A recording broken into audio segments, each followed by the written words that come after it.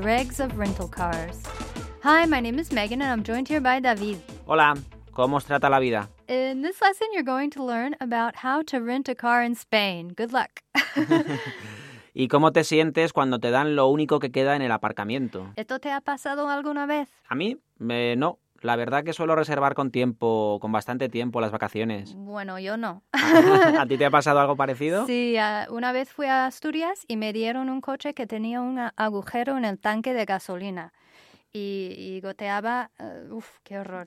¿De verdad? Sí. La conversación tiene lugar en una oficina de alquiler de coches como Pepecar, cerca del aeropuerto de Madrid. And the conversation today takes place between Elena and the agency's representative. The speakers are doing business. Así que, como ya os imagináis, la conversación es formal. Now, before we listen to the conversation... Y tenemos una duda que no nos deja dormir. Do you read the lesson notes while you listen? Porque hemos recibido un correo electrónico sobre este truco. So we were wondering if you had tried it, and if so... ¿Qué os parece? You can leave us feedback in the comment section for this lesson, okay? Venga, vamos con la conversación ya.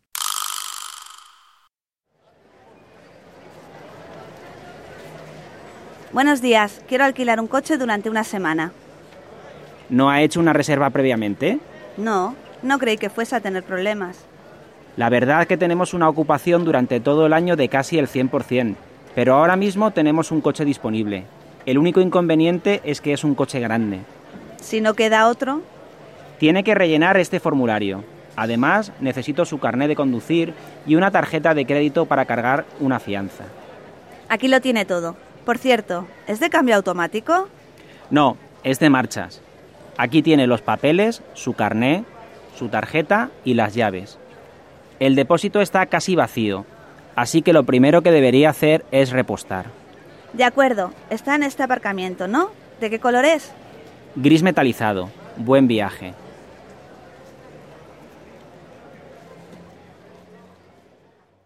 And now, with the translation. Ahora incluiremos la traducción. Buenos días, quiero alquilar un coche durante una semana. Good morning. I'd like to rent a car for a week.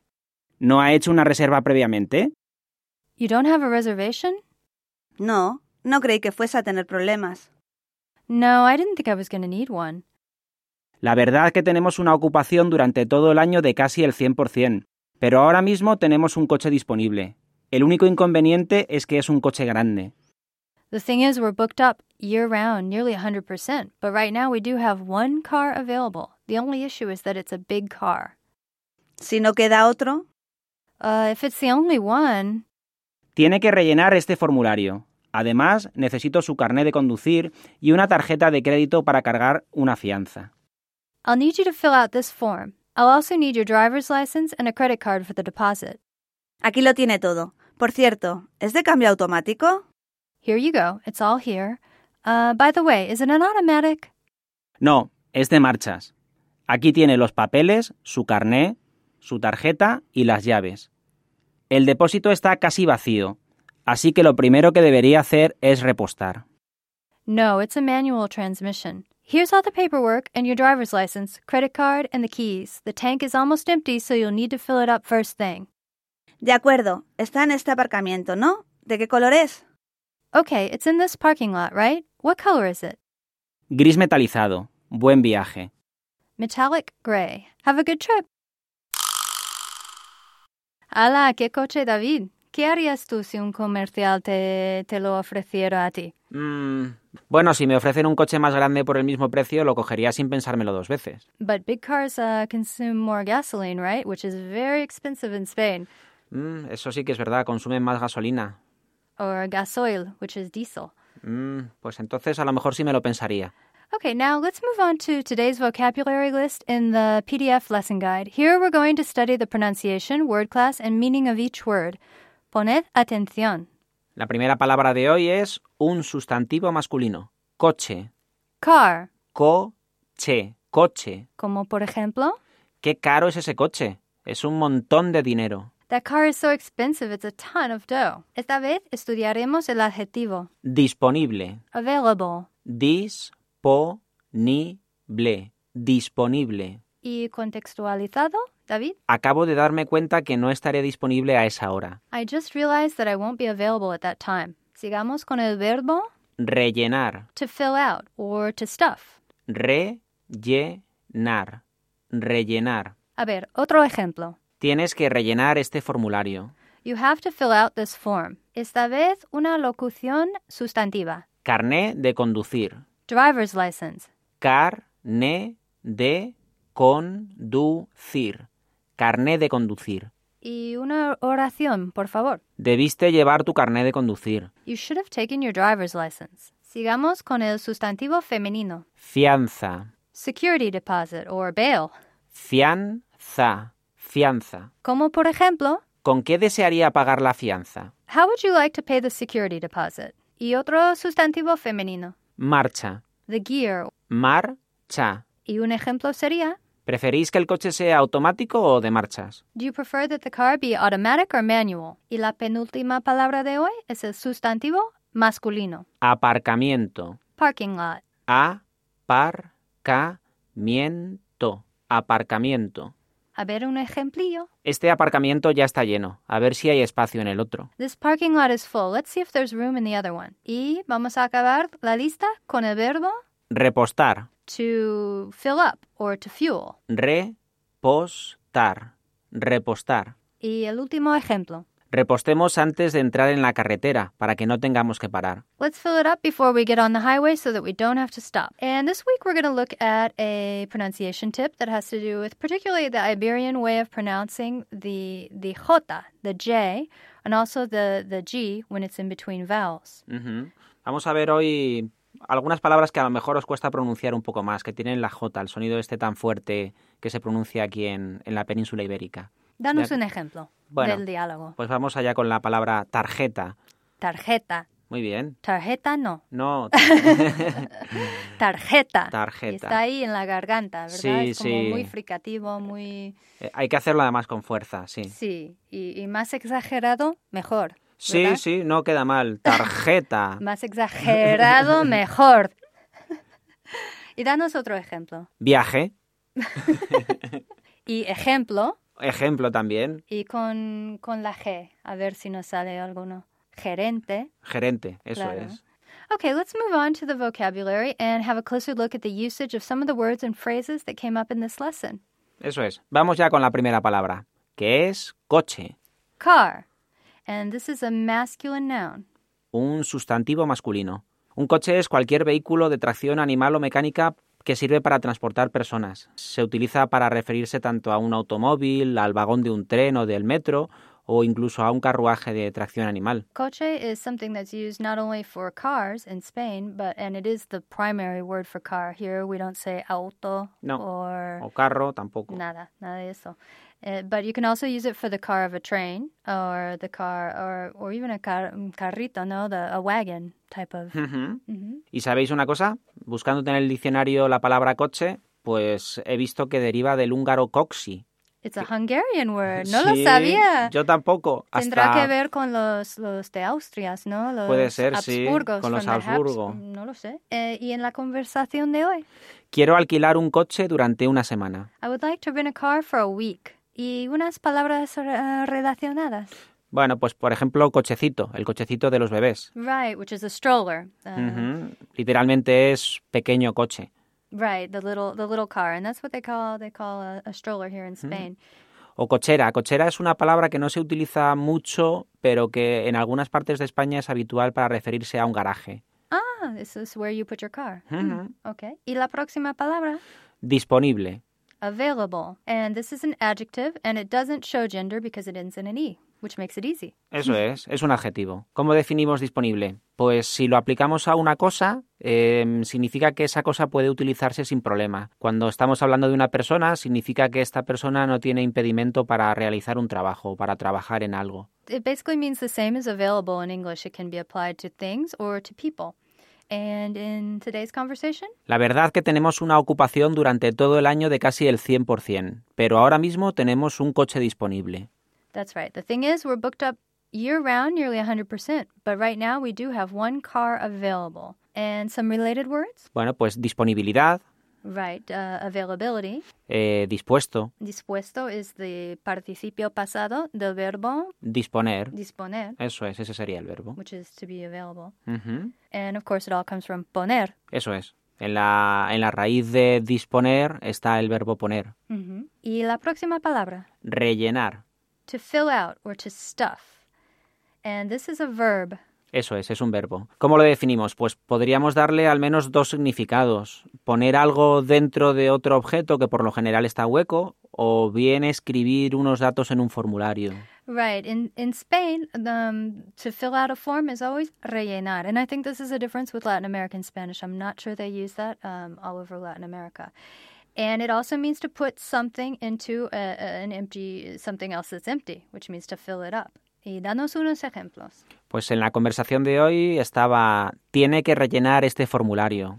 I'll need you to fill out this form. And give us some related words. Pues relleno. El relleno es lo que se mete dentro de otra comida. Right. Por ejemplo, los pimientos rellenos. Right. So a relleno can be a sustantivo, which means Eso the es. filling, or it can be an adjective, relleno, rellenos, Ujú. right? Like stuffed peppers. Eso es. Y rellenar, si os dais cuenta también, tiene como raíz el verbo llenar. Llenar, claro, to fill. Ahora vamos a ver otra palabra, un poco, bueno, ya Sí. veremos. A bit tricky. A bit tricky in Spain. Carné de conducir. The driver's license. And this is a masculine noun phrase. Ujú. ¿Cómo definimos carné de conducir? Pues es un documento oficial y lo necesitas para poder conducir un coche. Claro. En España, al contrario de lo que yo creo que pasa en Estados Unidos, el principal objetivo del carné de conducir no es identificarte. Right. Para eso ya tenemos el DNI. That's right. Here in Spain, the driver's license is not an important document of identification. Here they have the DNI, which is the National Document of Identity, Documento Nacional de Identidad. So no one ever asks you for your driver's license for identity purposes, but it's impossible to get it. Very hard. It takes about a year to get your driver's license in Spain. And let's see the part that's a little bit tricky. Ujú. Because here in Spain they say Carnet. carnet with a T at the end of the word. Always carnet de conducir. I've never heard carnet de conducir. Sí. Pero lo que pasa... Sí, en ¿no? el diccionario de la Real Academia Española de la Lengua El RAI. no está reconocido carnet terminado en T, that's- C-A-R-N-E-T. So here we see an example of where the people say one thing and the dictionary says another thing. It's not accepted in the Real Academia, the dictionary that is the standard for most of the Spanish-speaking world, and certainly here in Spain. Carnet with a T at the end is not accepted, but that's how everybody says it here. So En el diccionario pone carné. carnet with an E, and that's because it's a word that comes from French, carnet. And carnet is how it's pronounced in French also, carnet. So, okay, en la conversación de hoy. Además, necesito su carné de conducir y una tarjeta de crédito para cargar una fianza. I'll also need your driver's license and a credit card for the deposit. Y danos otros ejemplos de un carnet. Otro tipo de carnés, pues carné de socio o carné de una biblioteca. Right, even your video card, when you go to un video club, tienes un carnet, ¿no? Sí, es una especie de carné de socio, el carné Right. del videoclub. Your membership card or your library card is a carnet. Also, ¿qué es el plural de carnet? Pues supongo que según la Real Academia Española será carnés. Carnetes no se dice. No, carnetes Tampoco, seguro ¿no? que no se dice, no. Eso sí que seguro que nunca lo oiréis. Es un ejemplo de algo que se va a evitar, ¿no? Para no decirlo, porque no se sabe lo que es el... Claro, a lo mejor la gente diría carnets, pero Carnets, claro, eso sí que puede está ser. muy contra la norma de la Real Academia Claro, Española, ¿no? y contra la norma, eso pasa en la lengua hablada, ¿no? Sí. Bueno, y la próxima palabra, Fianza. security deposit or bail, which we hope no one ever needs to know. And the word class is feminine noun. Un sustantivo femenino. ¿Cómo lo definiríamos? Pues es la cantidad de dinero que se deja cuando alquilas algo, un coche o una casa, por ejemplo. Y suele quedarse como un posible pago por cualquier desperfecto que puedas dejar en el coche o en la casa. Right, it's a security deposit that you leave so that in case there's some sort of damage to the car, they can theoretically take some of it. And I guess it also is used in jail for bail as well, ¿no? Sí. La fianza. Una fianza. Para salir de la cárcel te fijan una fianza, una cantidad de dinero para poder salir.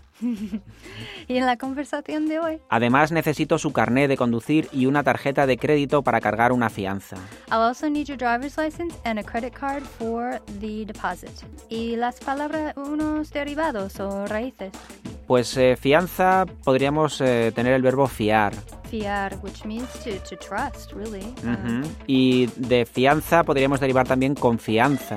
Right, confidence or trust as well. Mhm. Confianza, claro. Okay, I think that's going to do it for today for the vocabulary. Be sure to stick around for today's grammar point. It's coming up next. No os despistéis, ahora viene el apartado de gramática.